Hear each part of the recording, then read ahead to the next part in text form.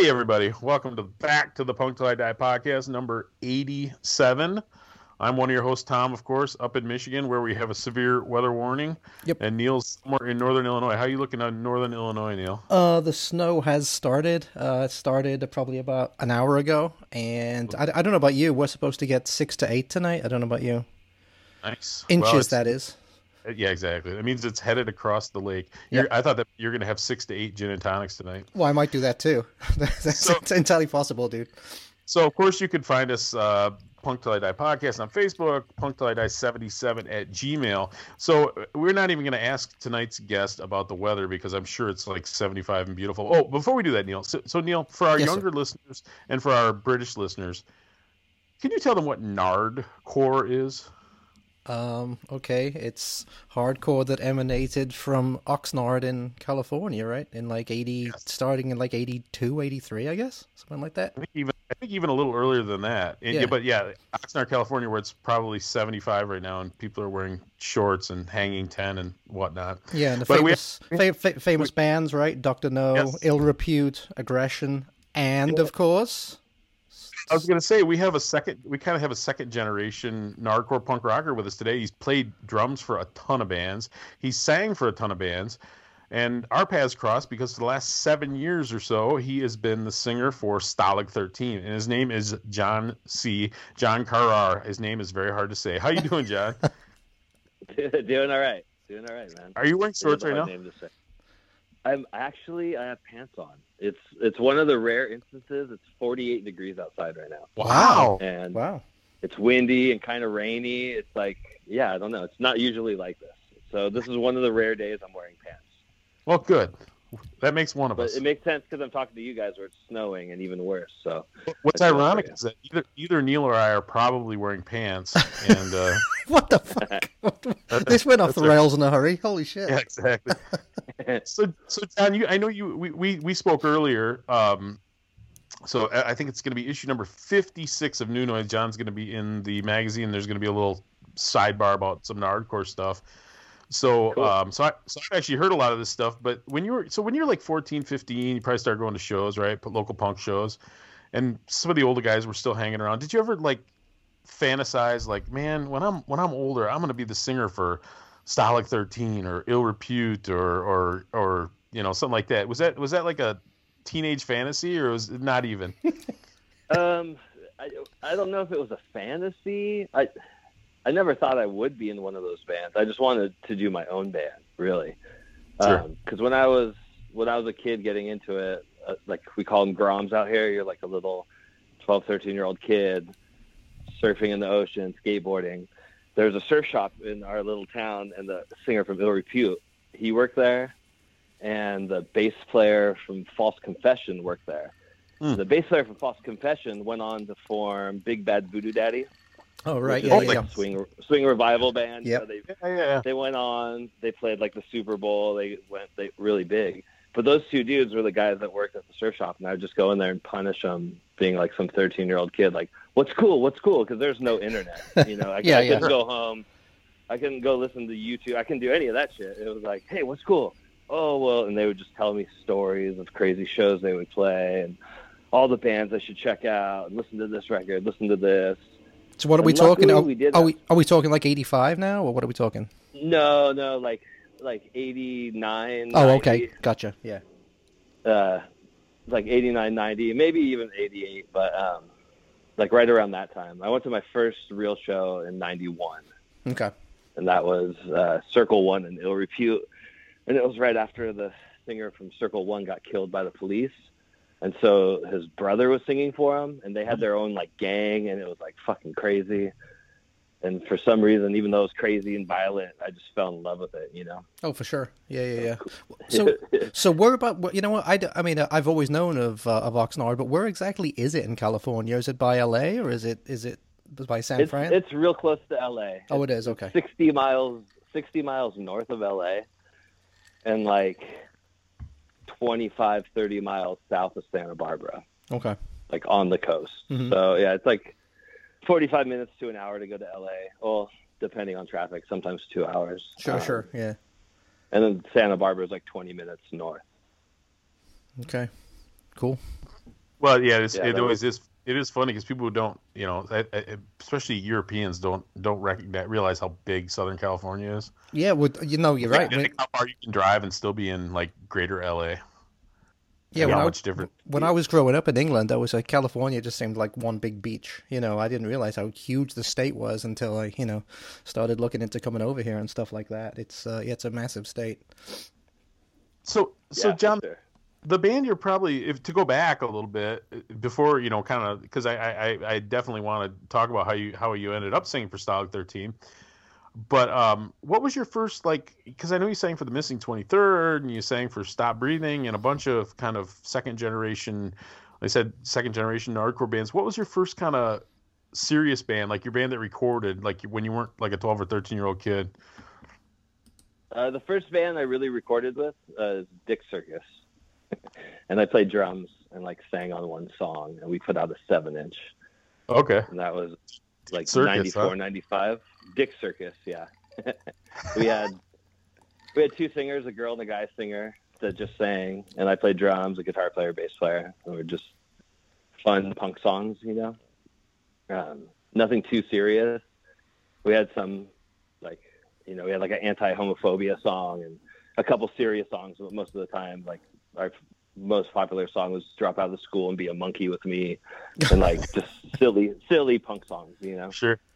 But it was fun, and So where'd you go from there? Because I actually did. It's funny because if you look on your Neil and I are both big Discogs guys. Oh yeah. Yeah, and to go on your Discogs, it's I don't know if you peeped it yet, Neil, but it's pretty impressive. I have. There's an awful lot of stuff on there. And I'm looking it up right now, and I'm seeing Dick Circus actually did put out... Yep, 7-inch. A 7-inch, yeah. Well, actually two 7-inches, right? Right, John? Well, there's really one 7-inch, but it got repressed without our knowledge, and it was a big ordeal. Okay. Big ordeal when people really cared about stuff back then. And sure. So there's two different covers, but it's the same 7-inch. Okay. Yes, and that song "Monkey" is on it. I assume that's the one you were just talking about, right? Yeah.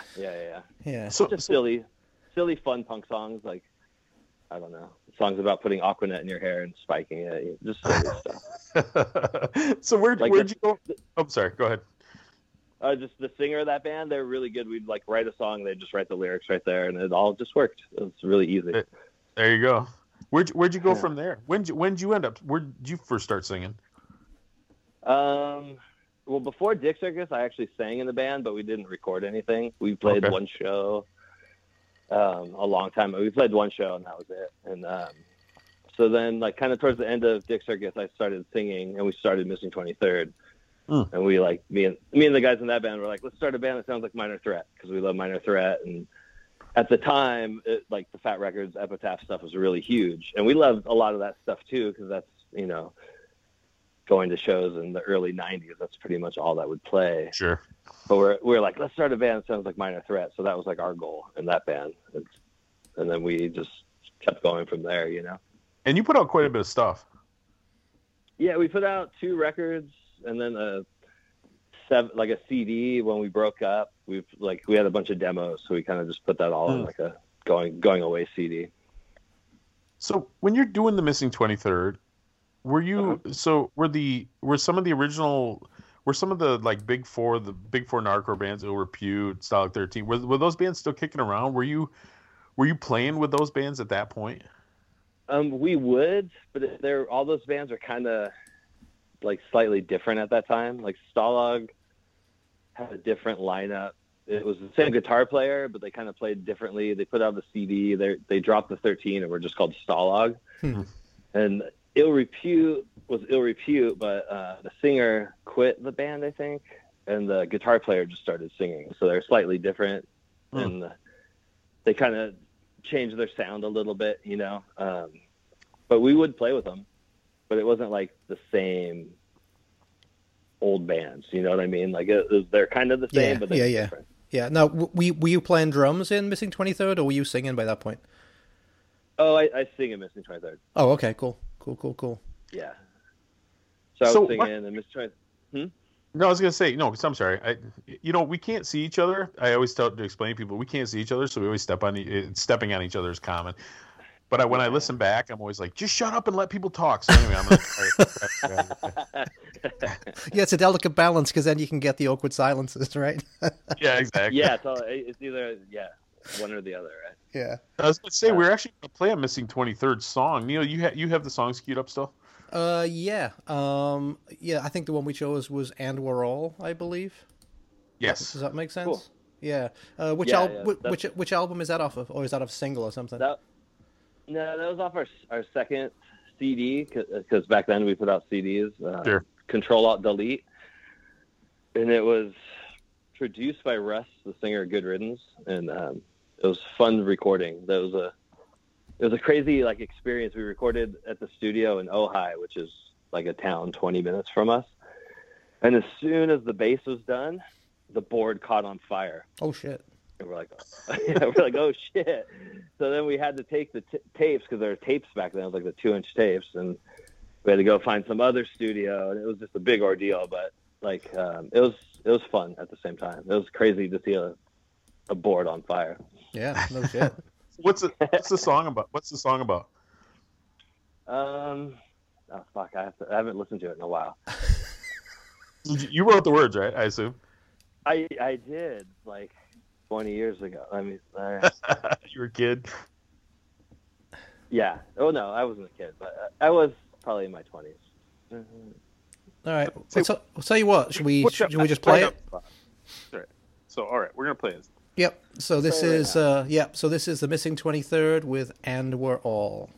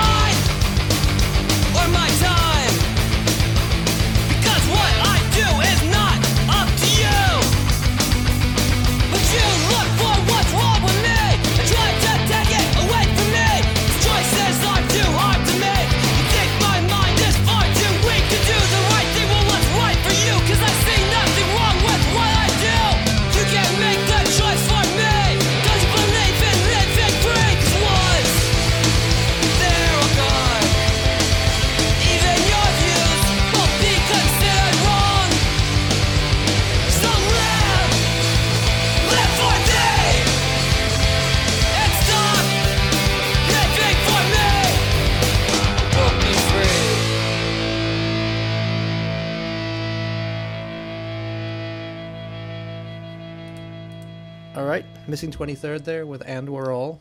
Tom put you on the spot there, didn't he? Asking you what it was about. It was terrible. I like to put people on the spot. That's fun. I was secretly hoping Neil wouldn't know what Nardcore was. Put him on the spot. Dude, I bought the Ill Repute album when it first came out. I know he loves the Stalag 13 record. I don't know about the rest of those bands. No, I bought the Ill Repute when it first came out. I first heard Ill Repute they were on one of the Rodney on the Rock albums, compilations. Oh, okay. Yeah, they were. Clean Cut American Kid, I believe, and I absolutely love that. So I bought their album. It was like an EP one. It was like an 8-track or something. Yeah. See, I got the later version. Yeah. Is that the What Happens Next one, Neil? Is that the album? Yep, exactly. Okay. Yeah. So I know this and you don't, but John is also he's a record guy. Oh, cool. He works at a record store and he has a pretty good knowledge of the music that I think he's got a real good knowledge of the music that came out of his scene, especially. So yeah. I've worked at a record store since '97. Okay, I think. So do you have an insane? Do you have an insane? Is your personal collection insane? No, because I used to move around a lot, and I just wouldn't buy stuff because moving vinyl sucks. Yeah, it does. Tell me about it. Moving across the Atlantic was fun. I think that's the only reason Neil doesn't give up his apartment, honestly. Yeah, it's true enough, and man. And like in that time frame, I'd get so many free CDs. Like it was just free CDs left and right. So I'm like, I'm not going to buy this on vinyl. It's just, But I have a good sized collection now that I haven't had to move around a bunch. But it's mainly just punk stuff. Yeah, same here. Well, it was a sad day, because I've written hundreds of reviews. Like that was kind of how I cut my teeth, writing record reviews, mostly all punk. Okay. And now it's just all digital. Because it used to be you get physical copies of stuff too. Some of the labels still do, the real big labels. Matter of fact, one label that you're affiliated with probably gives away more records than a lot of labels sell, but we'll get to that in good time. So okay. What's after? So what's the time frame of Missing 23rd? So Missing 23rd, we played our first show in '95, and I think we technically broke up in 2004. So it was like kind of a 9-year span. We put out 2 records. We toured Europe, went to Japan, and then toured all over the U.S. and Canada. And we got to do one really cool tour on the East Coast with Circle Jerks and GBH, and that was cool. That was like a dream tour for me. Like just 2 of my favorite bands from when I was a kid. I'm like, dude, we're going on tour. This is so awesome. The tour was pretty awesome. You said you guys were real Minor Threat influence. Was that kind of like I wonder if that was sort of an influence, because a lot of the old school Oxnard guys were big into Minor Threat too. Were they the ones that turned you on to that, or was it just because those Minor Threat records would have been 10 years old at this point, right? Yeah. They totally, they definitely turned me on to some of that stuff. I was lucky. One of my friends, one of the few people that lived right where I did by the beach, his older brother was like some skinhead guy, but he had lots of really good records. And so we'd go and steal all his brother's records, and he had all the punk stuff, he had all the Punk and Disorderly comps, all the Exploited records. He had Youth of Today records, Minor Threat. He had all the records that you'd ever want, like Crass records. And I remember my mom found the Crass record and threw it away. She was like so disgusted. Yeah, which one? Like Penis Envy or the Feeding of the 5,000, or which one was it? Feeding of the 5,000. Because I think she listened to it, and Jesus died for his own sins, not mine. She's like, I can't believe you're listening to this crap, and threw it away. I'm like, no, his brother's gonna kill me. Don't you know? He's like this crazy skinhead. So that record is now worth. That was an original press. That record's now worth $250. That's a rough listen if you're religious in any way, shape, or form, man. That first song is a tough one. And she's definitely a Catholic woman. So, it was very, very shocking to her. And I had to go dumpster diving so his brother wouldn't kick my ass. But it was cool. So I was lucky to have at least good music influence. So then when we got that tour, I was like, man, I can't believe we're on tour with GBH and Circle Jerks. So how were GBH? This is rad. Were GBH cool, or were they assholes, or what? No, they were the coolest. That's cool. Even they'd hang out all night. They're always friendly. I couldn't really understand what half of them were talking, sure. Yeah, their accent was so harsh. I'd be like, yeah. And I just it was always happy, but every 2 weeks into the tour, I was like, okay, now I understand what you're saying. Yeah, like every third word and just sort of nod, smile politely. Yeah, exactly. It was like, yeah, But they're super cool, and Circle Jerks, they're super cool too. Yeah, I'm sure they were going through a weird time, because I think it might have been their last tour, like one of their last tours. Yeah, they were good. They split up. Yeah, no. But it was awesome to hear those songs every night. So I'm so bummed this year went the way it did, because it's no Circle Jerks reunion yet. Oh, that's right. They were supposed to be playing all over, yeah. Not this year. It's last year. It's last year. We're gonna leave that year behind us. Yeah. But they were supposed to. They were supposed to do a tour. Yeah. I was very excited to go to Punk Rock Bowling, and then they're playing in Ventura. I was like, man, it's going to be awesome. But, damn you, COVID. Yeah. Well, there was so many, right? They weren't doing a ton of, shows by us, but I wouldn't be surprised if they would have done Riot Fest or I know they were doing St. Louis. They were doing a couple of things, but I wonder much longer before they pull the plug on punk rock bowling this year, because I don't believe they have officially done it yet. But there's just no way, right? Yeah, they haven't pulled the plug, but I don't see. I don't want to speak. I don't want to speak for Sean Stern. I don't think he needs anybody to speak for him. But I just can't imagine, because there's not going to be any foreign bands, and you can't even really. It's such a patchwork. All the states are different, so you can't even really tour at all. Yeah. So I know. So well, hopefully it will work out. I'll miss it again for another year.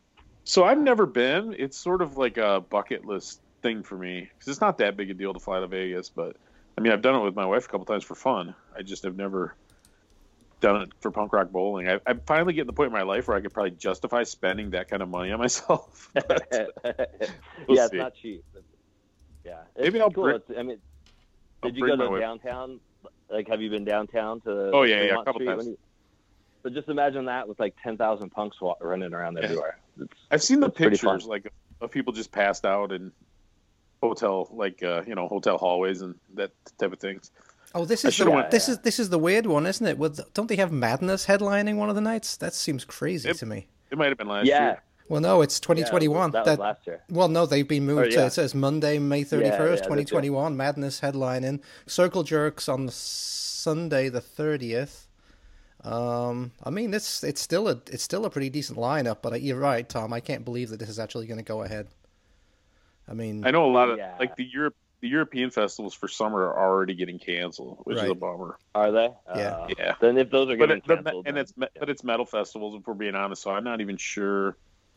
I'm not sure about the punk rock. Like Rebellion hasn't been canceled yet, but I think that's August. That's August, yeah. Yeah, I'm actually thinking of going this year. Yeah. Yeah, you're always Rebellion's thinking about crazy. When are you actually going to go?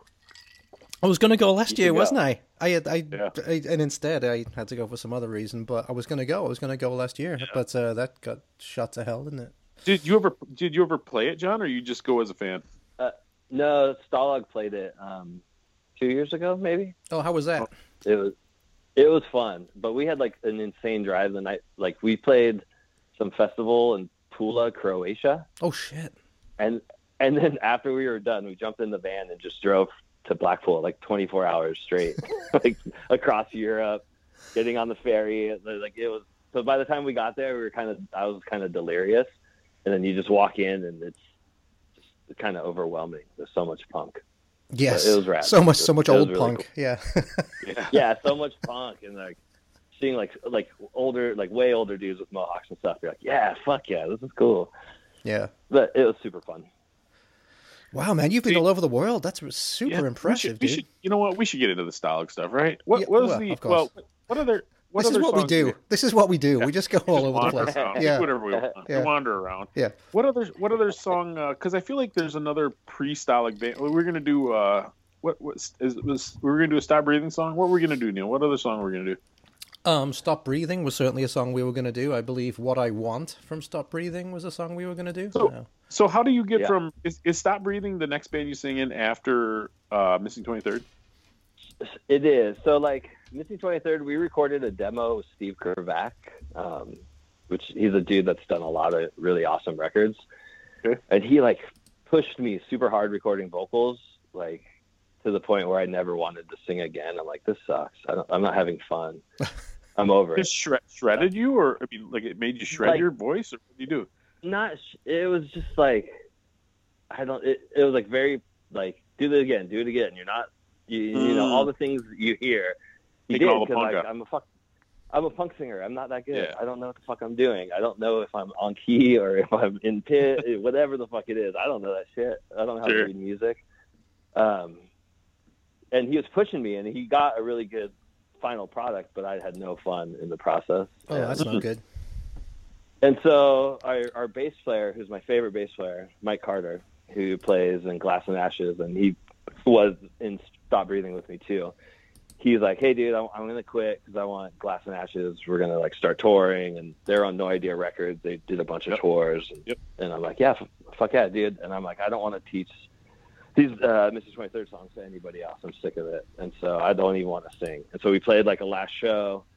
I bought a drum set with the money we made because we were pretty popular in town.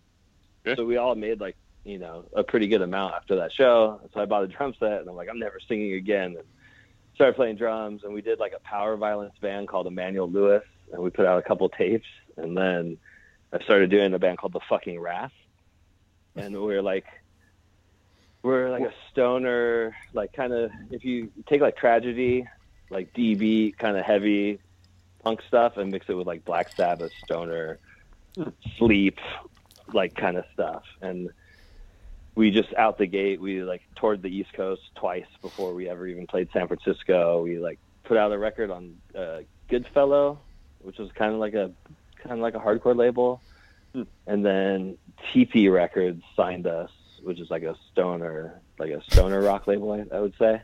Yep. And so Shrine, we put out Shrine records. The Shrine makes records for them, right? Or Yeah, the Shrine. Yeah. And our friends from in town, Annihilation Time, well, they ended up moving to Oakland, but they're from here. They put out a couple of records or other bands. It was a cool label, and it was fun. So I just played drums for like another 8 years. Like, wow. I never want to sing. I just want to play drums again. Wow, you got burned out from making an EP for 8 years worth of singing, or was that the whole thing? I think so. No, it was just like 3 songs, and yeah, and it was also like 9 years too. It wasn't just those 3 songs. Sure. It was just like 9 years. We had lots of different members, and like the bass player leaving was like, I don't want to do this anymore. I'm over it. Sure. It wasn't fun. It wasn't as fun as it used to be, you know. Sure. And but we've played like 10 reunion shows. Like, you know, we've never really fully broke up. We just aren't a functioning band anymore. Sure. We were supposed to play last year because somebody put together like a 90s Ventura Oxnard compilation cassette. And so we were going to play the release party, but, you know, COVID. Yeah. So COVID. Sure. Yeah, COVID. So then, I played the drums in The Fucking Wrath. We toured around. We were doing a bunch of cool stuff. And then this kid at my work at the record store who loved Missing 23rd, he's like, hey, you should sing again. Come on, sing again. And his name was Matt, and he had a roommate named Ben. He's like, my roommate has all these songs. You should sing. Come on. And he just bugged me. And then he gave me a CD where this kid, Ben, he played the drums to memory and then recorded everything over the drums, like everything himself. He's like, wow, one of those kind of like very talented guy. Sure. I was like, all right. And he finally like talked me into going to meet him and hang out. It was cool. And so he actually tried to start playing bass, the kid from my work, Matt, but he couldn't keep up with Ben. And so I got this other drummer that we worked together, and he's like an amazing drummer. He's like he's like a drum teacher at a drum school. And he always wanted to play in like a fast hardcore band, because the band he was in was kind of more like a reggae, like they're kind of like that band, the Pharmaceutical Bandits. They would go on tour with them. They're kind of like weird reggae stuff. And he's like, I want to play fast. So I'm like, all right, well, here's these songs. And so then me, Ben, and Justin kind of formed Stop Breathing. And then I got Mike Carter, who was the bass player of Mr. 23rd, who quit and did Glass and Ashes. He wanted to play in a hardcore band. I'm like, here, listen to these songs. And he got in. And then he brought the other guitar player from Glass and Ashes, and that's when Stop Breathing started. And we recorded the record and no idea put it out. We played some cool shows, but we never really toured or anything. Okay. We just played like out here, and we played like punk rock bowling and just stuff on the West Coast, because we didn't want to. We were all older at that point, and I didn't want to like go sleep on people's floors playing like basements to 5 people. Sure, no, that makes sense. And like I've done that twice already with The Fucking Wrath and Missing 23rd. I'm like, I don't want to do that anymore. All right, well let's play the song. So I actually have a Stop Breathing record, Neil, and I don't have any recollection of how I got it, but I have an EP, a 7-inch EP called Santa Cruz. Oh, the one with the black and white color, and I like it quite a bit. And you know what else? I actually have more of, once I started like checking out John's work on Discogs, I actually have a few things that he's been on, but we'll get to some more of those later. But yeah, so what Stop Breathing song are we gonna do? What I Want. What I Want. You remember what this song is about, or is that putting you on the spot, John? This song is about just advertising. People getting tricked into buying things they don't need, really. Gotcha. And it's the first track off of that first record, right? Off the first album, I believe, in 2012. Yeah. Okay. All right, so this is Stop Breathing with What I Want.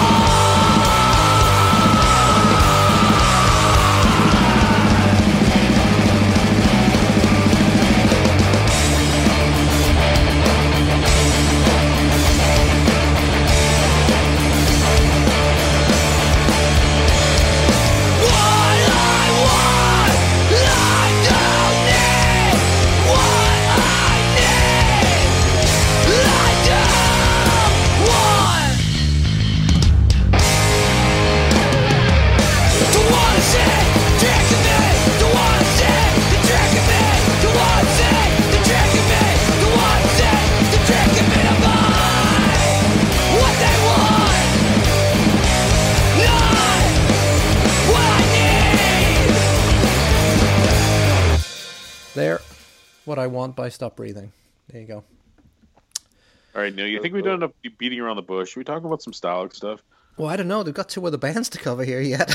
But are they after? Are they after? I mean, I don't know the timeline. So let's get to the sweet spot because for a while. So how'd you get to know these? How did you said you met a couple of the guys like at a surf shop. How'd you end up? Because you were friends with the guys from Stalag 13 before you became the singer, right? How'd you end up becoming friends with those guys? Kind of. I knew them. I wasn't like friends. Oh, okay. Okay. I mean, I knew them. Everyone kind of knows each other. It's like, it's kind of a small scene where you play around long enough, you'll know people. And I knew them, but I didn't really know them that well or anything. Oh, okay. But I was friends with the Ill Repute guys. Those guys I was friends with because they, like I said, the singer worked at the surf shop that I was a kid, grew up with, and Ill Repute kind of got back their original lineup, and Missing 23rd and Ill Repute would play a bunch of shows together. So those guys were always my friends. And Stalag I kind of knew, and Aggression had already like kind of gone. Even though there's a band called Aggression that plays, it's the original Aggression kind of moved to Colorado, and then they kind of broke up while they moved out there. And then Dr. No wasn't. There was Brandon Cruz's Dr. No. Mm-hmm. And so Brandon Cruz and Ishmael Hernandez, he's the bass player, and he's actually the guy who came up with the term Nardcore, who coined the phrase Nardcore. And his brothers are pretty famous, like comic book artists, the Hernandez brothers. Yeah, and they did the artwork for the first Stalag 13 record, right? In Control. Yeah, and Dr. No, and the Ill Repute, What Happens Next. And they were always really good stuff, yeah. Iconic. And, and then they went on to do like Love and Rockets and some other like comics I don't really know. But I think one of them, I forget which one, is the guy who came up with the little diamond and the X. Oh, okay. Nardcore. Yeah. Yeah, so they were playing, but I didn't really know Stalag at all. And Stalag, they got back together to play the Narmageddon Fest, I think in 2012 or something like that. And the singer flew out, and then they did like a weekend of shows, and the band had so much fun. They're like, we don't want to stop. And the singer lives in Australia, and I guess he was like, well, you guys could keep going. Just find someone to sing. I think that's what happened. I don't really know because I wasn't there. But so they got Ryan, and he used to sing in a band called In Control. It was like a hardcore band. Oh, I have one of their 7-inches too. Yeah, so the singer from In Control started singing in Stalag, and he was just a wild madman, like, because he just goes off when he plays, like just jumping in the crowd, just going crazy. But I guess he couldn't play as many shows as the band wanted to do. So there was a show that happened in Camarillo, which is another town, Ventura, Oxnard, Camarillo. It's all one thing. And they had different singers sing because Ryan couldn't make it. So they had like the singer from False Confession sang 2 songs, and Brandon Cruz sang 2 songs, and the singer from Ill Repute, John, sang 2 songs, and I sang 2 songs, and a couple other people sang 2 songs. And it was basically after that, I was like, dude, if you guys need a singer, I already know all the songs. It'd be easy. Mm-hmm. And so then that's kind of how I joined. That's how I kind of joined. And I went over to the drummer's house, and we had our first practice. All right, you're in. Let's do this. And then we've been playing pretty much ever since, just a bunch of shows. And we went to Europe, and we did Europe for like 3 weeks, which was rad because none of those guys none of the old Nardcore bands ever went to Europe or went to Japan or like really toured that much. So they're all stoked. The drummer went to Europe in one of his other bands, but like most of them had never been there. So we're just cruising around. It's just awesome. The shows there, it's just a little different. It's like more serious in Europe. It seems like playing the squats and the youth centers, and everyone's a little more serious about punk over there than it is here. So it was cool. It was a great time. And then we went to Japan, and Japan's kind of similar in that aspect. And the shows are fun. And it's more just traveling and seeing things and, all that fun stuff. See, out of interest, because, some of the other bands we've interviewed over the past year and a half, they'll often say, yeah, we toured Europe and then we went to Japan. Now, why is it Europe and Japan? Like, why, like, Australia, South Africa? Like, why is Japan always the place that everyone heads for? Just out of interest. It's got to be money. Well, it's got to be money. There's a bunch of places you could play in a small amount of area. You know, like Tokyo's so huge, you could play like 5 shows in Tokyo, and it's all different places where different people go. I think so, and I've heard. I mean, Australia is a vast wasteland, Neil. I just hear touring Australia is hard. Yeah, because the drives are super long. Yeah. Between us, yeah. So it's like makes it more expensive to go down there. But I hear it's awesome. I'd love to go. It's just, you know, we've talked to people who have done it, and it was, I think it was almost like a half, like they were willing to lose money just for like the vacation experience end of it. Yeah, exactly. I mean, that's where we're at as a band. It's not like we're losing money, but we're not making money. We're just going for the experience, you know. So how many bands right now are actually active that you're playing in? Basically 3, even though one of them's not super active, but we're still, I guess 4 maybe. I don't know. Neil, it's like real. That's what drummers normally say, not singers. For God's sakes, we have a running joke that if you're a good drummer and a reliable drummer, you will play in at least 5 bands. Right.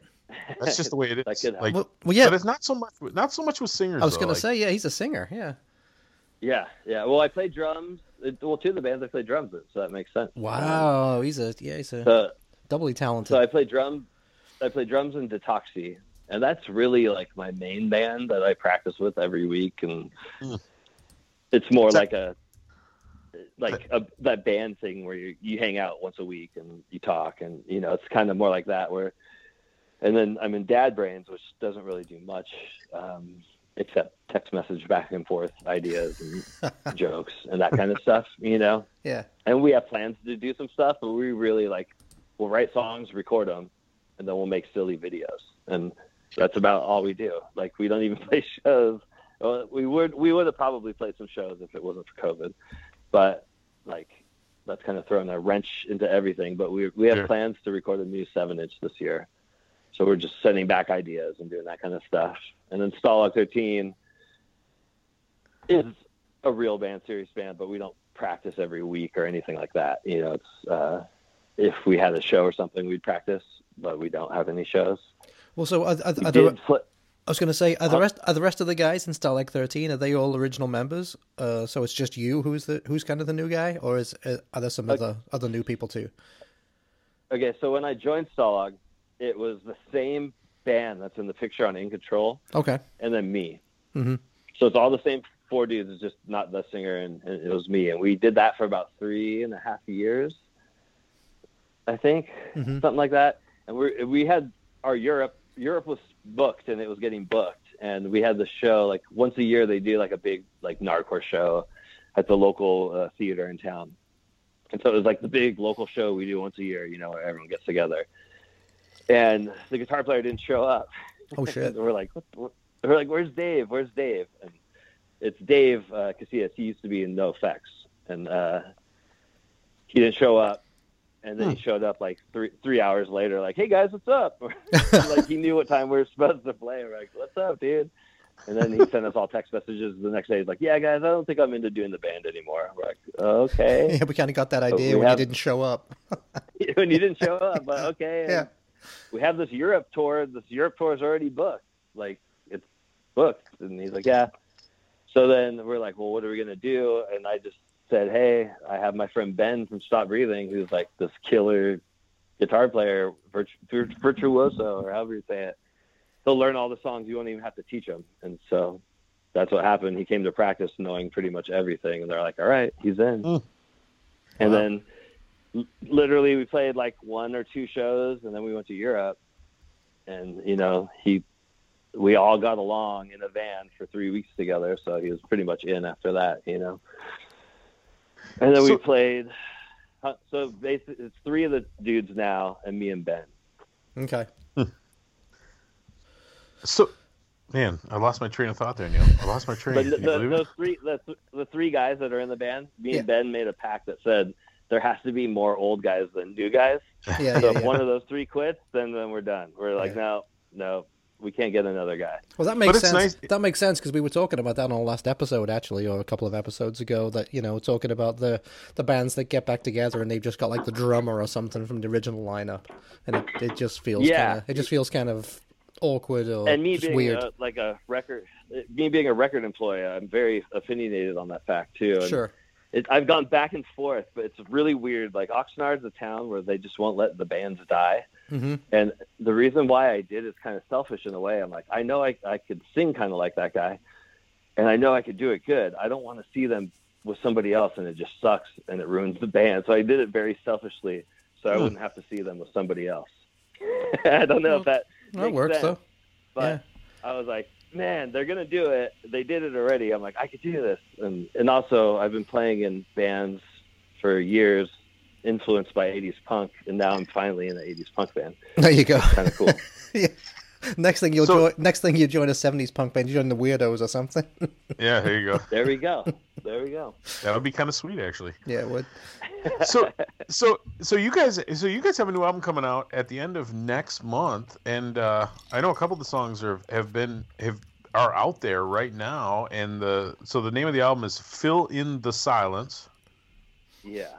And the title track is out there. Why don't we spin that? Because I really do think you do two things, actually. So the original singer, Ron Baird, has given his blessing for the band to go on, lest anyone worried that he was like jettisoned. He just lives in Australia, right? Yeah. That's what I've been told. That's what you've been told. You weren't there, but you believe it. Yeah.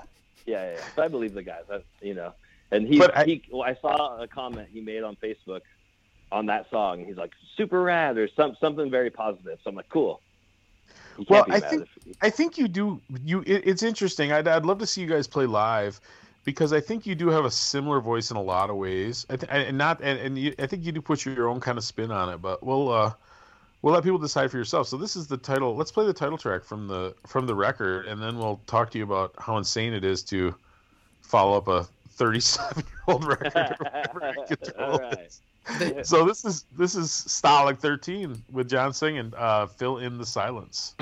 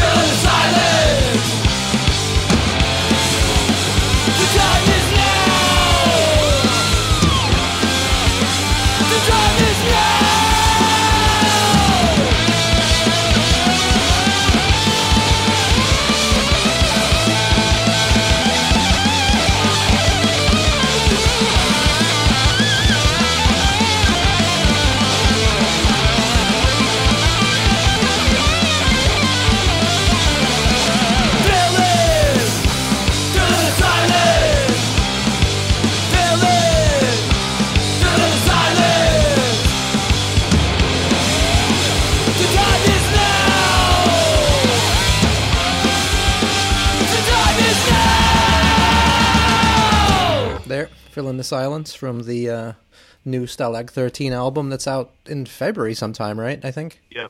So I forwarded you the files, Neil. Did you get a chance to check it out yet? I did. I really liked it, and this will come as a compliment, I think. But if you hadn't told me that was, just recorded and is new, I would have thought that came out in like 1986 or something as a follow up to In Control. That's how good I thought it was. So what'd you get, the red or the yellow? Yeah, you know what? I'm looking at that. I'm looking at the T-shirts too, because the T-shirts are effing cool as well. They do a really good job. It's got a skater on it. And I know you're a sucker for anything with skating, so that's true. Yeah, a skateboarding skeleton. You sold me. It's right there. Yeah. So it's one thing to sing with some kind of heroes you're growing up with, you know, doing some shows, living the life, touring Europe, touring Japan, just, you know, kind of. I think you described it to me last time I talked to you as kind of keeping the mic warm, but. So when they said they wanted to make a new record, I mean, what was your initial thoughts when the old guy said, "Man, we want to make a new Stalag 13 record"?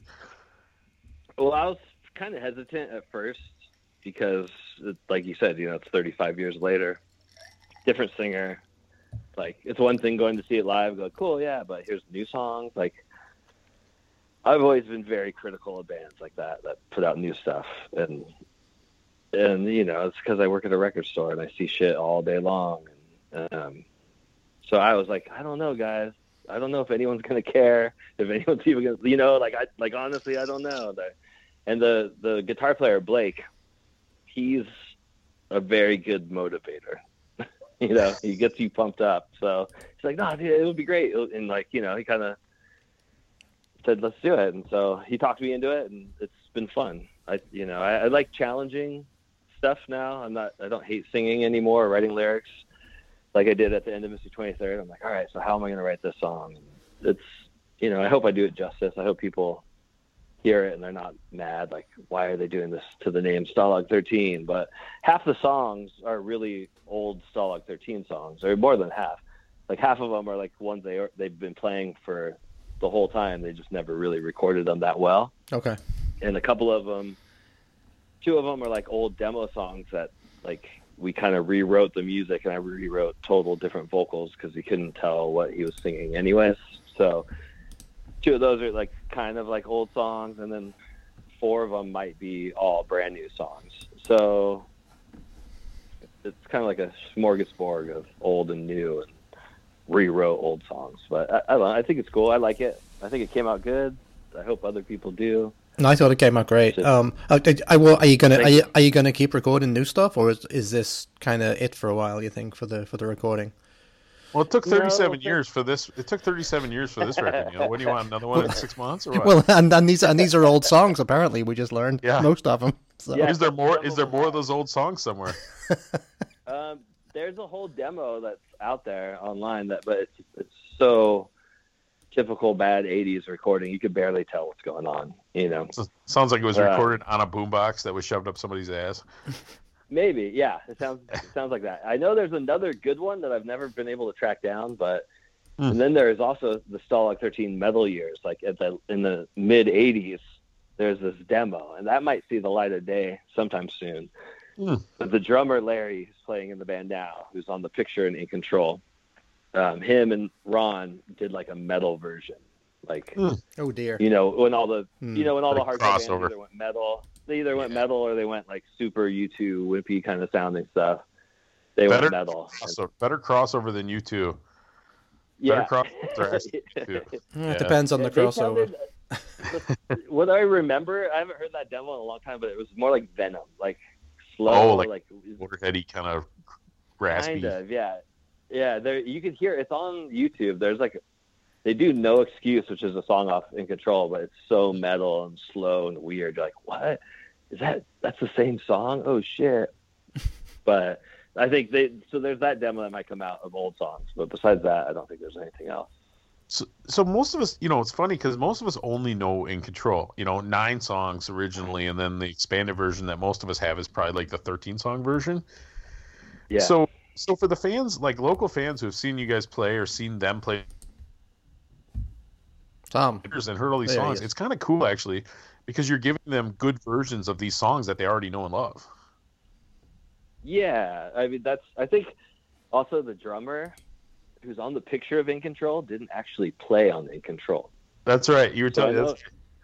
So I know he's been dying to record those songs that he's been playing for 30 years, but like everyone knows Harry, because Harry was the drummer before him, and Harry is the drummer of False Confession, and he also went on to join the Cramps and played like in the later era of the Cramps for a couple of years. Oh wow! And so Larry's always been his picture's on the record. It says Larry White, and then somewhere down low it's like drums recorded by Harry. And so I know he's been dying to record some of those songs to get like good recordings. And it's so much easier to record nowadays than it was back then. So it's like, why not? So you said to your question though, we are writing new songs still.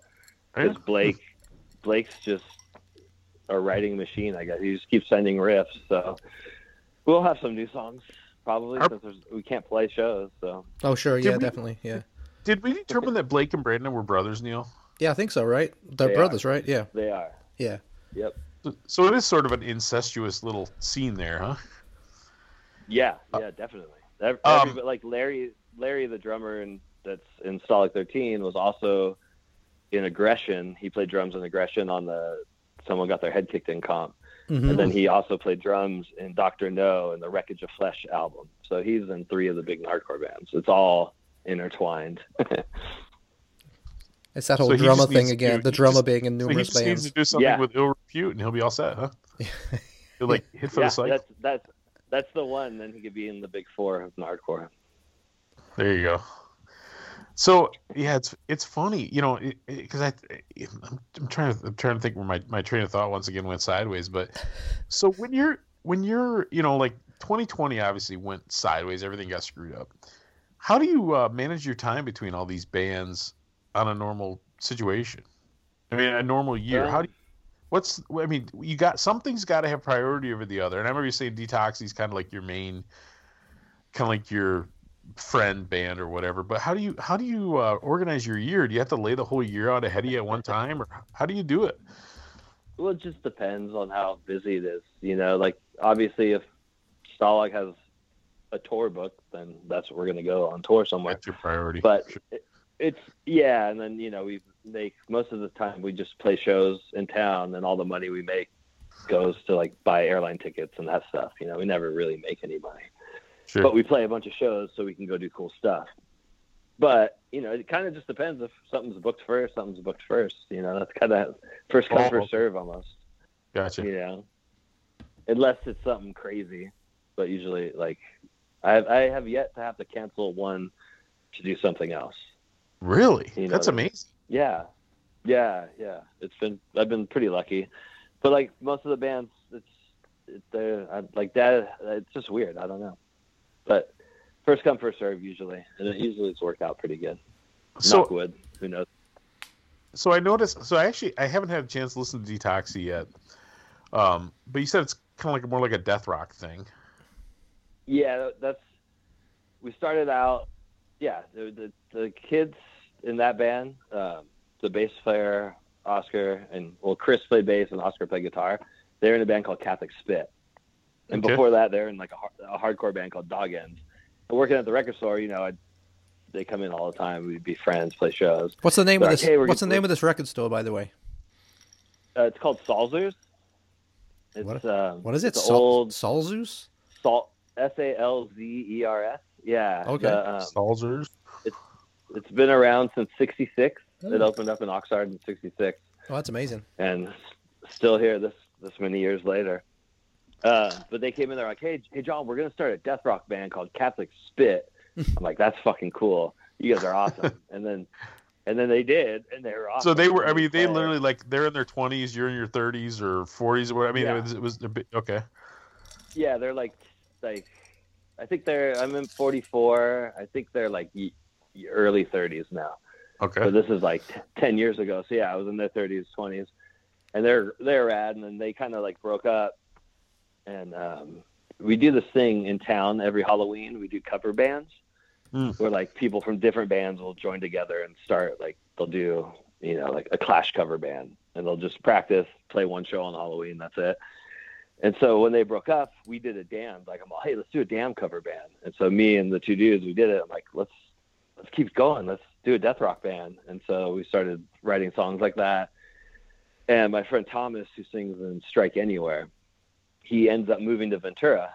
And he is, even though Strike Anywhere is totally nothing death rock, he used to be into all that stuff growing up. He loved all the old goth stuff. And he was like, yes, I want to sing. And so he sang. And we played a few shows, and we were called Mask. And then things were going pretty good. We were playing some cool shows for TSOL, Subhumans, Ultra Shock. We were playing some cool stuff. And then he's like, oh, my wife has got a new job in Oakland, so I got to move. So he moves, and we're like, oh, man. Well, I knew the guitar player that we had could sing. I'm like, why don't you just sing? And so he ends up just singing. And so we just changed the name to Detoxy. And we add my other friend, Matt Barks, on keyboards. So Matt didn't have a keyboards, but Detoxy has keyboards. And you play drums on this one, right? Yeah, I play drums. Okay. It's funny because when I was looking over the song list, it was like 2 minutes, 2 minutes, 2 minutes, like 4 minutes. Like this is the you knew which one was the post punk one, right? Yeah, exactly. yeah. No,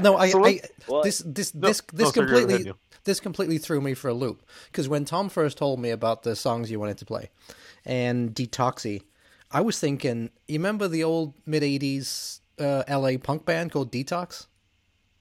Detox, yeah. Yeah, and see that's what I was thinking it was. I was like, what is he playing? Is he playing with a reformed version of Detox as well? Because Detox had a crazy story, right? Didn't their original singer get killed by some guy with a samurai sword? That I do not know.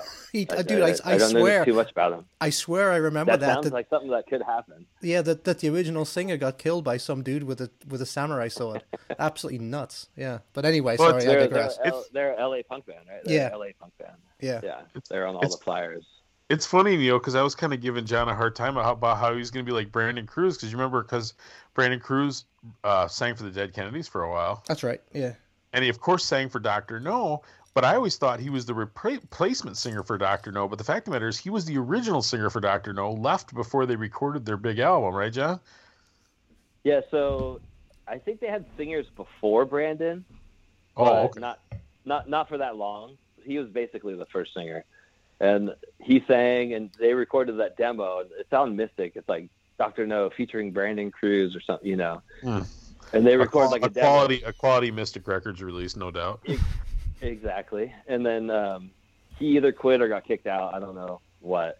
And then Kyle, the guitar player, started singing. Yep. And so most people know that the recordings are with Kyle.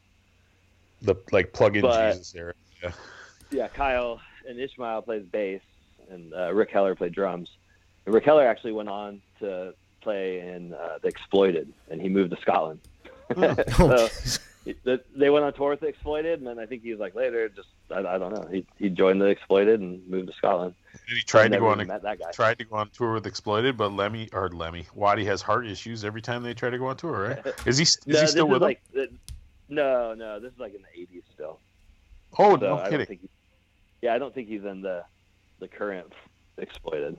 I actually think those late 80s Exploited records are underrated. Like which ones? Like Let's Start a War, and my two favorite ones are probably like Horror Epics and Let's Start a War. Oh, interesting. Okay. I mean, those are, maybe that's somewhere like mid-80s. Yeah, I like the first two. Those are the ones that... Yeah, I like those too, but I do like I just think the late 80s stuff is underrated. Anyway, we digress. Let's play Detoxy. Let's play that 4-minute Detoxy song. Okay. Detoxy, all right. Yeah.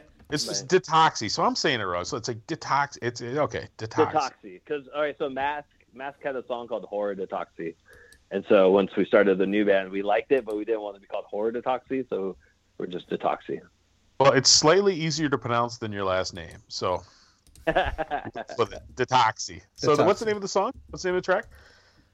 I think we picked In Laughter. Yeah, and is this off? Because you guys have an album, right? Is it off the album or is it something else, or is it a new single? This is off a EP that's coming out in March. Oh, okay, cool. But the song's out digitally now, but it's the vinyl EP is coming out in March. Oh, okay, cool. So this is you have a good 2021. I got a good feeling about it. Yeah, lots of stuff coming out from John. So this is Detoxy with In Laughter.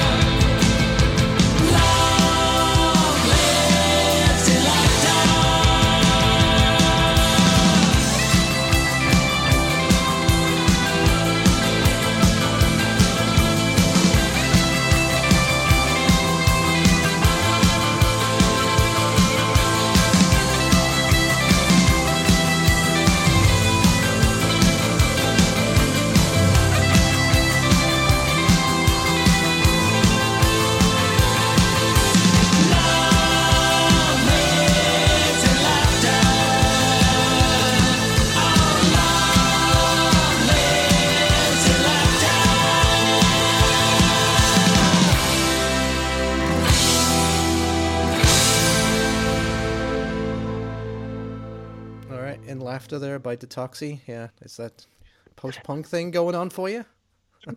So in that band, do you just drum? I mean, is that kind of like your chilled band, or do you kind of participate in the creative process? Because I know the other band, you're doing the lyrics and you're like part of the process. In Detoxy, is that kind of just like your Detoxy?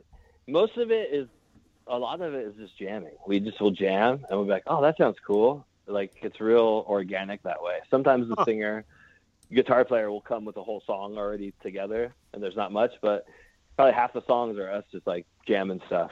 And like, we have a million different ideas that we record on our cell phones. We're like, all right, that sounds cool. And we kind of like write songs like that. But it's I have a lot, like, let's play this. What's it? Arranging. Like, I'll arrange, like, we all have a voice in that kind of stuff. And then hopefully the singing can go on top of it. And the song in Laughter is like, that was a song that's more the singer kind of like, here's the song.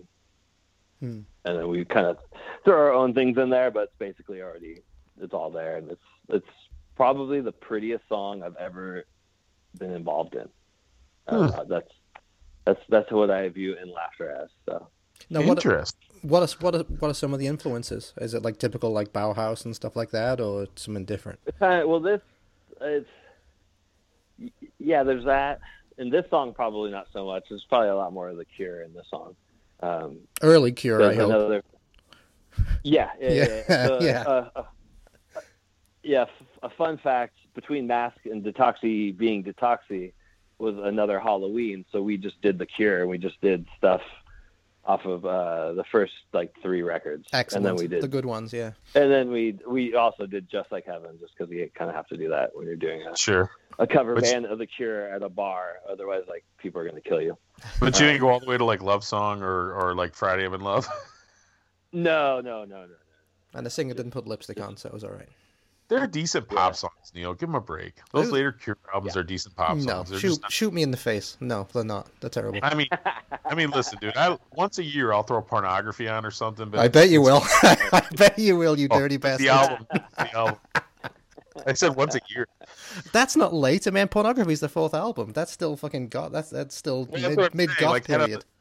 Like Head on the Door, Pornography. I like that stuff. Those are good. Those ones are good. Yeah, Pornography's good. Love The Cure. Yeah, Hanging Garden's a great song. Yeah, unfortunately. Yeah, so we're kind of Robert all Smith over the is like his own like, grandmother. You what? I'm sorry. I was just making I said Robert Smith's starting to look like his own grandmother, unfortunately. But yeah, we all get old. Yeah. But we like we're also influenced by like TSOL, Christian Death. Like there's still a punk edge to it. It's not like it's kind of more post-punky death rock, but there's still. I'm not a good drummer, so it's still punk, Although I have not listened to it yet. That's after tomorrow when I'm at work, if I have some time to listen to music, I'm listening to False Confession because I've actually never heard them, and you mentioned them several times. And I feel like I should probably check out False Confession, and I'm going to listen to Detoxy because a little death rock actually sounds kind of fun right now. A little goth. Yeah. I'm gonna go to my blue collar job tomorrow. I'm gonna wear some what's that eyeliner. Yeah, I can see you in eyeliner, dude. That's not a pretty picture. Doing the sewer work in my eyeliner. That's right. The other guys will beat you up. It's funny. So do you know Jack Grisham by any chance? We've played a bunch of shows at TSOL, but I don't think he would remember me for anybody. Like my old band Dick Circus, we actually played with Joy Killer. Oh yeah. A long time ago. That was the first time I met him, and he's always really nice. He's just, he's Jack. It's crazy. I've met Jack a couple of times. Not that once again, not that he would, I would know him or he would know me. And the same thing. Real charming guy. A guy that I really like. So yeah, we actually he's about the only guy really that he's friend of a friend kind of a situation. And I said, oh, you should have Jack on. Jack would be great. And I actually sent Jack an email, and he sent an email back and said that I'm so sick of talking about myself. I can't stand to talk about myself anymore. There's simply nothing left to say. I said, you know what, Jack? Fair enough. I'll try again next year. So Yeah, he might just be in the mood. You never know. Pretty much, because he might do a book or something, and then all of a sudden he'll find himself, having to talk about himself. But it's fascinating, dude. I've read his books. We went to this outdoor, this camping punk rock festival, which is horrible because I don't like to camp, honestly. Was that Camp Anarchy? Was that one? It was called Punk in Drublic. Oh, the Punk in Drublic thing. Yeah, It was the year NoFX got in trouble for making those comments in. Which is ridiculous because they've been making silly jokes for years. If you can't take NoFX humor, just stay home, But they ended up getting replaced as a headliner last minute by the Vandals, which is a bit of a downgrade if we're being honest. But anyway, the Vandals were fine. But anyway, there was a camping. Was it Descendants? I thought it was Descendants. You're right. It was Descendants, and Vandals replaced Me First and the Gimme Gimmes. Oh, okay. Still the touring basis for the Gimmes, and he's not anymore. I think, I know CJ Ramon did some touring with them, and I can't remember who. I don't know who ended up being the full-time bass player. Maybe for the guy from Bad Religion. I don't know. It doesn't matter. But this was in Ohio, and Jack was there, and he was like a roundtable guy, and he was great, and he was very fascinating. But the one thing we didn't go to, and even though I really wanted to, he was doing daily AA meetings. He's a pretty famous, he's been dry for 30 years or something. And I really sort of wanted to go, but I thought it would be super disrespectful since I was so hungover. So I guess good judgment might have worn out. But so we talked about this a little bit, So Stalag 13 is actually kind of associated with like the straight edge movement. But are any of the guys in the band straight edge at the moment? No one's straight edge. Two of the guys are sober. Okay. But I guess the bass player, he doesn't like claim straight edge or like write X's on his hands, but he doesn't smoke or drink, or he's sober. Gotcha. Blake, he smokes cigarettes, but he's sober too. But yeah, no one's like straight edge. Huh? The new singer? No, he's not straight edge. All right, that's good. I'll have some drinks. I haven't drank it all this year yet, but haven't you? Oh my God. that dry January is a real thing, right? Like a lot of people do that. Yeah. I probably should. No. I'm making up for everybody else. Yeah, exactly. That was one of the things too. When I joined, I was like, I asked that question to Blake. I'm like, so were you guys like straight edge ever? Like the lyrics, they don't straight up say straight edge or say this, but they obviously lean that way a little bit. He's like, yeah, sure. But he's like, we were never straight edge. He's like, Ron was straight edge, but we never really were. Like he said, he might have been for like a month, and then he wasn't after that. And like I might be able to make that one. Dave Mathias was far from straight edge, the old guitar player. Gotcha. Yeah. The other thing you guys have always been associated. I'm sorry. Go ahead. No, I was saying, but the singer was at that time. He was definitely straight edge, but I don't think as a band they were like full. And he wrote the words. Edge. Yeah. So the other thing you guys are always kind of associated with is skating. Now obviously some of the guys are getting a little older in the band. Are you a skater yourself, or some of the other guys skate? Almost. We all used to skate. Larry, the drummer, will still skate. I barely ever skate because it just fucking hurts when you fall now, Yeah. And I was never that good, but I still love skateboarding, and I'm a skater through and through. From I'm a Bones Brigade kid, so like I forget how old I was back then. But that was also things that got me into punk. Watching like what was it, Future Primitive, that second, like the PAL videos, and hearing like the music and stuff. And I used to go to like the PAL skate zone, and the singer from Ill Repute at the surf shop, we had a skate team. And so we got to go up to Santa Barbara, and like we'd skate but anymore, do I skate? Not really. We used to have this place called Skate Street, and I think Tony Hawk 2 has a level, and that was a skate park that was in town. And I had a bunch of friends that worked there, so I would go there after they had closed, and we'd skate all night. And then basically when that place shut down, I was like, it's just not fun skating anymore. Like it just hurts. And I didn't have health insurance, so I kind of stopped, but I'll still roll around on a board. I think everyone kind of will, but they were definitely were skating back then in the So 80s. It's funny you said the drummer still skates. He's the oldest one in the band, right? Am I right about that? He is, and he'll still skate every once in a while. Like there's pictures of him like skating, like pool skating, and he was like a really good BMXer too back in the day, I guess. So there you go, Neil. He's a couple years older than you, I think. Is he? Neil was a pretty active skater till a couple of years ago too, when he broke his wrist. Yeah, and I figured at 58 I should probably give it up, right? Because I get bones don't heal that fast anymore. So yeah, I'm pretty much. No. Well, you don't need to heal when you got metal screws in your bones, Neil. Well, it's true. That's true, man. Yes, that is true. The metal plate, yeah. But so I feel it. So the other. So let's play. So there's another. Let's play one more song from. So you re-recorded a couple of songs on the. Well, no, hold on. Sorry. Hold on. I want to go from because he goes from one extreme to the other here. So he's in Detoxy, which is like a post-punk death rock kind of band, and then he's doing Dad Brains, which I got to assume is a kind of a comedy band, right? Or kind of humorous. Yeah. Sort of. Yeah. Oh, yes, yeah. Because I actually have both the Dad. I don't have the Christmas one, but I have both the Dad Brains 7 inches. So tell me about how this came together. All right. Well, Dad Brains. My friend Pat, he's the singer, and he used to play drums in the band called No Motive for a long time. You guys like switched.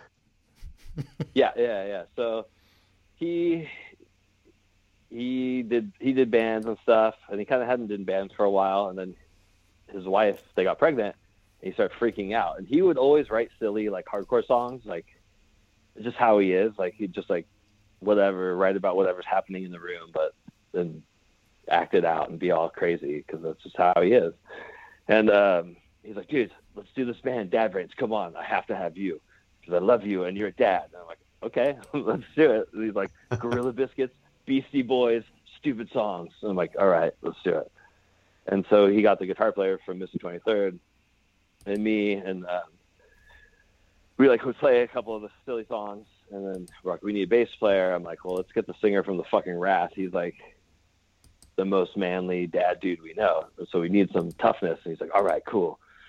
And so he came and played bass, and then we just wrote these silly songs because they're so silly. Recorded them, and Pat's like, I want to make videos. We're like, okay. Because Pat's he's like a personal trainer, and he's also a voice actor. Oh, wow. So he does like voiceover stuff. Mm-hmm. He they rebooted the Care Bears, and he's a Care Bear. He's Lucky Bear. Dude, that is not punk rock. Care Bear is not punk rock. I hate to be a gatekeeper, but that is not punk rock. Hey, he also pays the played, bills, right? Who did he play? He played some like drug lord on some silly Netflix thing too. Huh. I forget which one. That Care Bears thing like probably pays pretty well, It's probably a pretty good gig. Maybe. I think so. They did one season. I don't know if they're doing a second one. Maybe they are. I don't know. But he has all the ideas, and I basically go, "Oh, cool! I just play the Gorilla Biscuits beat. All right, I could do that." And then, and the songs are fun. I think they're good hardcore songs, and we're just making fun about being dads. Like I remember I ran into a couple of friends from like the hardcore scene, like Missing 23rd used to play like PCH and play like a bunch of hardcore bands back in the day. I saw them, they're like, why are you guys making fun of hardcore? We're like, no, we're not making fun of hardcore. We're making fun of being dads. Set the hardcore. Like, we're not making fun of hardcore. We like hardcore. We think it's fun to play. The songs, we're just making fun of the stupid shit you got to deal with when you're a dad. How old are your kids, John? I just have one. She turned 5 in October. Oh, young. Okay. Yeah, and he just had a baby, so like most of the songs are about him dealing with like having a baby. Sure. So we're like, hey, we'll keep writing songs as the kids grow older. You're gonna have to deal with other stupid shit. So. Yeah, you be like when your kids are the age of mine are. You have to like write songs about them, dating and breaking up and moving around the house for 3 months or whatever. Yeah. No shit. No shit. We got Neil and I both have adult kids. I have a couple in school yet, but he's got we got college age kids. So yeah. So I definitely feel your struggle, but I also sort of am definitely not at that point anymore. So it's funny. You've already dealt with it. It's funny. There was because I that first EP, which of course the cover kind of has the Bad Brains, kind of the classic Bad Brains, parody cover. Yeah. There was, and it seems like there was like an original song, and there was one that was maybe like a reworked old song. I don't remember. I don't have it in front of me right now. But there was one song in there that I thought was an old hardcore song that you'd written new words for, and it was making me insane trying to figure out what it was, like Youth of Today or something like that. But do you remember what was on the first EP? This is just for me personally. I don't care about the audience. They can just wait. I'm pretty sure it's all original songs, I think, on that first one. Okay. And then, but I mean, they sound very similar to other stuff for real. Let me look it up. But I think the first one is all originals. I know. So the Christmas one, the Christmas split, we redid Institutionalized and changed it to It's Christmas Time. And so it's all the lyrics are all different, and but it's just Institutionalized. And then that's totally novelty, because it's got the band on the other side is the Ramones. I don't know if you've seen the Ramones. Yeah. I think, and they do like Ramones songs, but they do like, they rewrite the lyrics for them. Well, yeah. So that's why I was thinking Dad Brains would just be doing Bad Brains songs, but with different lyrics. But I guess they don't. Okay. No. The thing is, like the music is really rad. I mean, it's good. All original. First EP is all original. Okay. The second one, we do Attitude. Oh, okay. But we change that to Datitude. Datitude. Well, okay. Yeah. I guess that makes me feel a little better that I couldn't put my finger on what that song was, because it bothered me, man. It was bugging me for a while. I'm sure. I mean, it sounds like so much different punk stuff. Like so let's do one of those. So we're gonna do I'm Old. This is from the first EP, right? Yeah. And I know there's a video for this floating around too. So it's silly. There you go. All right. So this is Bad Brains. I'm Old from their self-titled EP. Oh yeah, not too fast, not too slow. Hit 'em with that perfect tempo. That's what I'm talking about. Here we go. 1, 2, 3, go.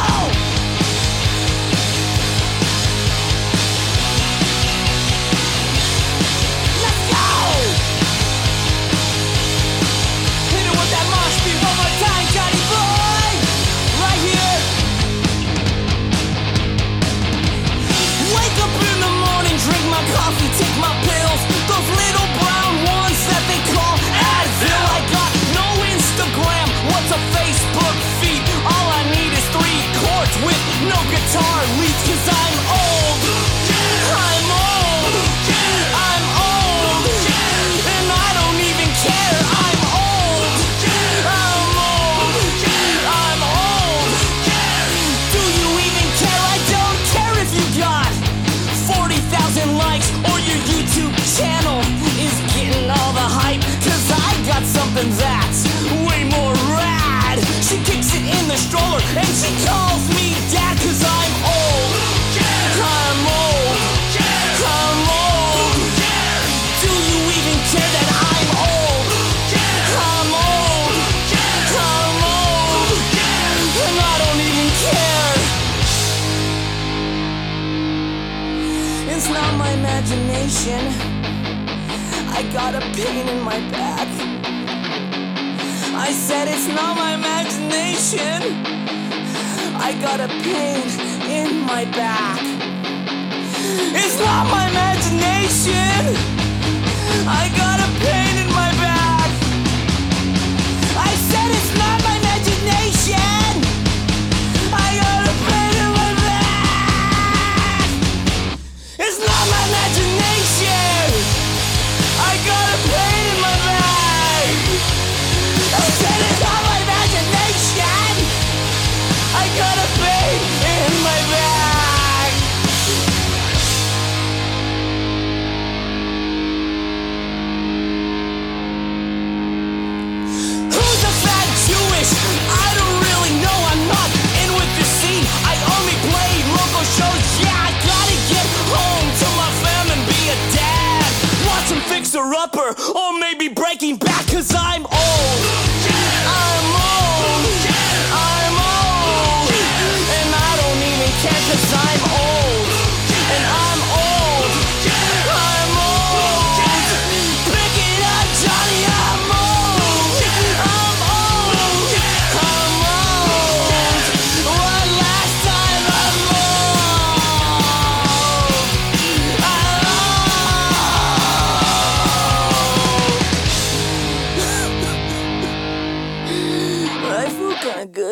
still, I think. Yeah. There you go. Dad brains. Dad brains, not bad brains. Yes. Dad brains Yeah. with I'm old. We actually got hit up from the bass player on Instagram. Oh, Daryl Jenner? Oh, nice. Yeah, he like hit us up all super mad at first. Oh no. Oh, really? And yeah, and like, what are you guys doing? You're fucking, like doing bad stuff to our name. We're like, oh, we're just dads. We're just doing a silly joke. We're not making any money. This is like, it's just for fun. Here, look at our video. It's just for fun. We have kids. We're definitely not disrespecting your name at all. We're just, it writes itself. Dad brains. Come on. And so he watched the video. He's like, all right, I think what you guys are doing is cute, and it's okay. So, like, he basically gave us the pass, and we're like, yeah. I probably shouldn't even be telling the story, but yeah, it was. Well, the irony of it is, like, people would love to see like the Bad Brains playing well, but the Dad Brains can still play. Like I love the Bad Brains, and Neil and I have kind of go back and forth about this because I know he doesn't really care about them after their first album, but I think all the '80s stuff is actually really good. But they're just, they're just not they just can't get their shit together for whatever reason. It's sad. Yeah, the fucking Wrath. We played with Bad Brains, and Dr. No gave me the biggest drummer compliment ever after we were done. He's like, "Man, you play like the fucking Who." I was like, "Yes, yes, this is awesome." What you mean you play like you play like a dead guy? Yeah, basically. Yeah, it's weird. The fucking Wrath. We played with Bad Brains and we played with Youth of Today in New York, and that was like my stoner band. Really weird. Yeah, that would have been great for like the Missing 23rd, right? I mean, that would have been a perfect audience for that. Yeah. But that's the way life goes sometimes, right? Yeah. Well, I think Missing 23rd played with the Soul Brains. It was when they couldn't be called the Bad Brains. We did one of those shows. I was going to say, or when they had that different singer. like the Rise album. I know they did at least one album with a different singer. But the irony of it is, they were a much better live band at that point. I mean, I love HR, but for whatever reason, I think he's definitely the wild card, wild card in the band. It's just crazy. Like, yeah, every time I've seen him lately, it's just kind of a letdown from the stories you've heard from the 80s and the videos you watch. Like, you see him jumping up in the air like a maniac, and yeah, you're literally just standing in one place, like you're not even moving. Or like one time he was playing an acoustic guitar the whole time that wasn't like plugged in or anything. It was really, really trippy. What was he, Garth? Have you seen the documentary? I mean, that documentary is just sad. Yeah, it's brutal. Yeah. The HR documentary, yeah. Wow. Rough. So yeah, I was gonna say you look like you're gonna have a pretty good year. You got the new Detoxy album or what do you got? An EP coming out? EP, yeah. Just 3 songs. And you have of course the Stalag record coming out, and hopefully you can, I don't know, man. Hopefully you can tour with some of this stuff at some point. Maybe end of the year. Maybe I hear maybe fall things will start opening up again. And you might do some more Dad Brain stuff. So how does he? Oh, I know what I was going to ask you. So what's the? How'd you guys end up with Pirates Press? Is there a connection? We're actually kind of friendly with them. We had the skipper on actually talking about making records. It was real interesting. Oh really? Yeah, he's an awesome guy, man. Well, we did the thing where like we recorded and then Pat just sent it to a bunch of different people. Oh, okay. Like, hey, do you like this? Do you like it? You want to put this out? You want to put this out? And we sent it to Pirate Press, and they sent back like, no, we're too busy. And then I don't know. I think we put out the video for I'm Old, and I think Skippy somehow saw it, and he was expecting a new baby, and was like, I want to put out the 7-inch, and so then they put out the 7-inch, and then they put out the next one and the split, and I think they're going to put out. Hopefully, we'll record a new one this year, and they'll put it out too. Oh, thinking about that. I think did that come out on a Flexi as well? I think they did a Flexi. Put out, they put I'm Old on the Flexi. Yeah, I probably have it then. Yeah, and then they put another Flexi out. They always put Flexis. They do. They like a million. Yeah. Whenever I order stuff for the store, they always pack it full of so much stuff. Yep. Neil and I are anti-Flexi. I have literally a plastic grocery bag full of them. Really? I just don't listen to them. I don't put them on my stereo. Yeah.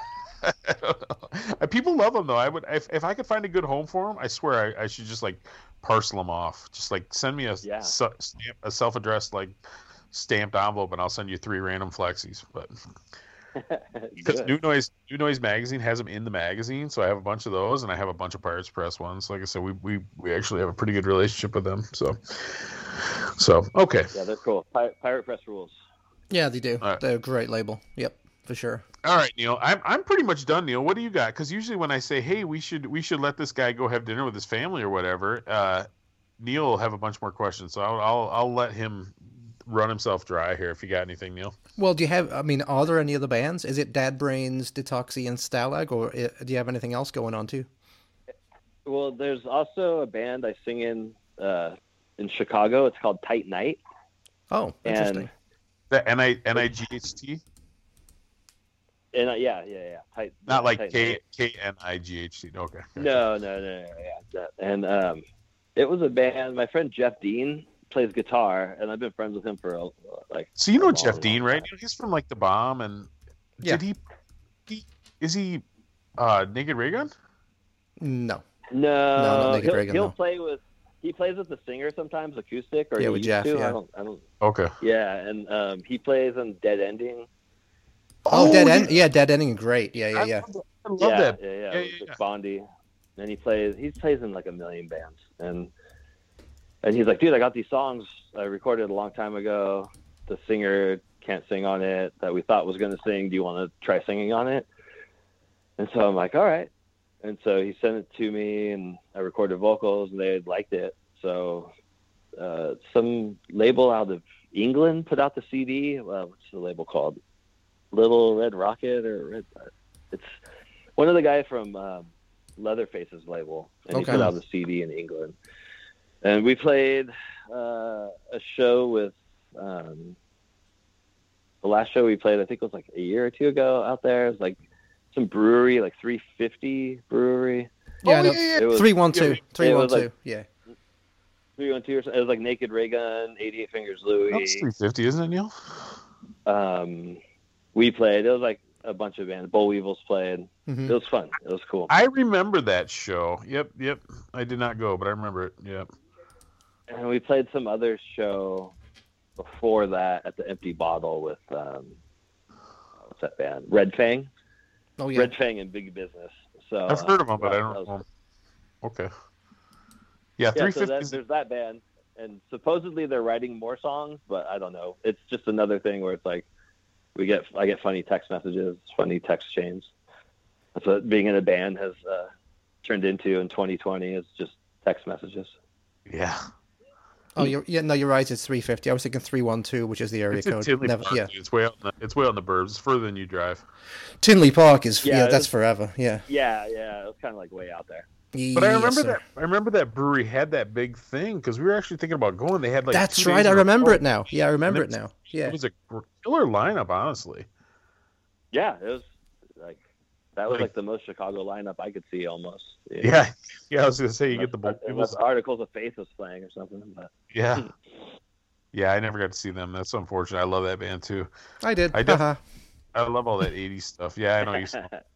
You saw them in the 80s though too, right, Neil? I did. I saw them in 83, yeah. And then you saw them reunited. No, I didn't. I just saw them in 83. That's the only time I've seen them. One of the real early Riot Fests they actually played. So. Oh, cool. Yeah. So is that band still going? Well, it's like I said, just text messages. They keep saying there's new songs, but I haven't heard the new songs yet. So. Did you guys ever play? Did you ever play live then, or you just did the vocals for this recording? No, that's what we played that show in Tinley Park. And then I'm sorry. All right, that's it. It's past my bedtime. Yeah. Yeah, and then we played one other show, so we did play live just twice. Okay. Practice once and then play the show. There you go. That's the way to do it. Well, I tell you what. I really don't have anything else, so I was going to say I could play us out with off the new Stalag 13. They re-recorded a couple of the classic tracks off of In Control, right? So I could play us out with Black Sticks. How does that sound? Yeah, that's a good one. Okay, cool. So it's just like, did you feel like you needed to record this because it was kind of timely, or what was the? Well, yeah, I mean, There's even another story on this one. So yeah, Sure. it's the time sensitive. It's a police brutality song that was written forever ago. There's obviously a huge problem still today, and so we recorded it. And what they would do live is they would do this. They changed it so it wasn't like on In Control. It's a really short song. Right. They would play the song and then they do this instrumental part, and where Ron would like do this, he'd like talk. And so he was going to actually record a part and send it and be on it and be on the record. But because of COVID, everything was locked down in Australia hard. He couldn't get into a studio. He was like, I just can't do it. I wish I could, but he couldn't record it. So then I just came up with something for that spot, like right before we recorded vocals. And it's kind of like a mix-up of stuff I would say before the song, and just I did it at that part. So yeah, it was supposed to be, we were supposed to actually have Ron on the album, but he just couldn't get it together with COVID, I guess. So I had to do it. Well, it turned out really well. So, yeah, it turned out really well. I mean, I gotta say, we're both definitely big fans of the original band, and I think you've really done the band justice. It is scary, I think, to do a follow up that many years later, and it's really impossible to match it. Yeah, just because it's shrouded in this sort of thing that makes it sort of untouchable. But I think this new record is great. I hope the kids like it. I know like the fans kids of the original band will like it. Kids. What are kids now? Like 35? Yeah. Yes. Yeah, yes. exactly. Exactly. Yeah. I used to live at going to the skate park, and people would say to me, "Oh, I know someone old who likes to go to the skate park too." And they're 27. It's like, yeah, they're 30 years younger than me. That's great. Yes, we have a lot in common. That's great. Yes. There you go. But thanks for talking to us, John. It was good to catch up. You bet, man. I enjoy your story, and I think it's kind of like you're like a sort of slightly less high profile version of like that movie where Marky Mark became the singer of Judas Priest, like he was in the cover band of Judas Priest.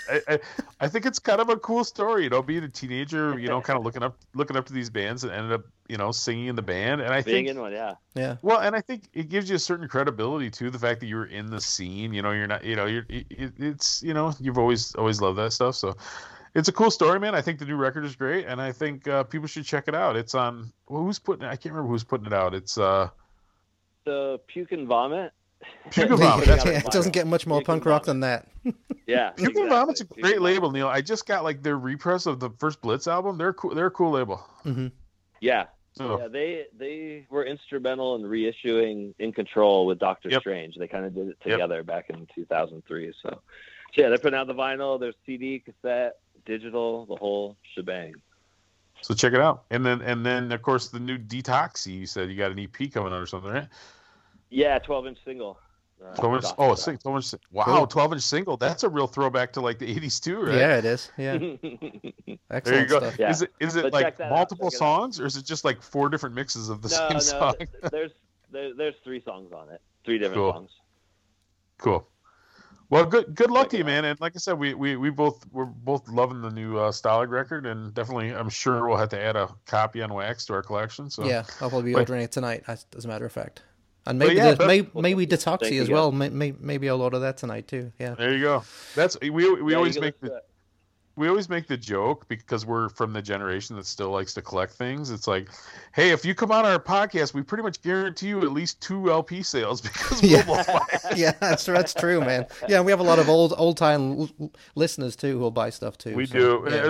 I say we 50-year-old men who like to buy stuff. So anyway, who were stuck inside with money to burn. Yeah, exactly. Right? Stuck inside for the last year. It's perfect. Yeah. Yeah. So if you like TSOL or Christian Death, check out Detoxy. Cool. You're an old punk. I will. That's on my list. It's on my list for tomorrow. That and False Confession, if I can find it. Yeah, False Confession. That 7-inch on Mystic is probably my favorite 7-inch on Mystic. Nice. Cool. I will check it out. But yeah, thanks again, John. And good luck to you, man. No problem. We'll talk to you soon. Yeah, thanks, John. All right, cool. And All right. stay free, everybody. Keep a little mark in your heart. Bye.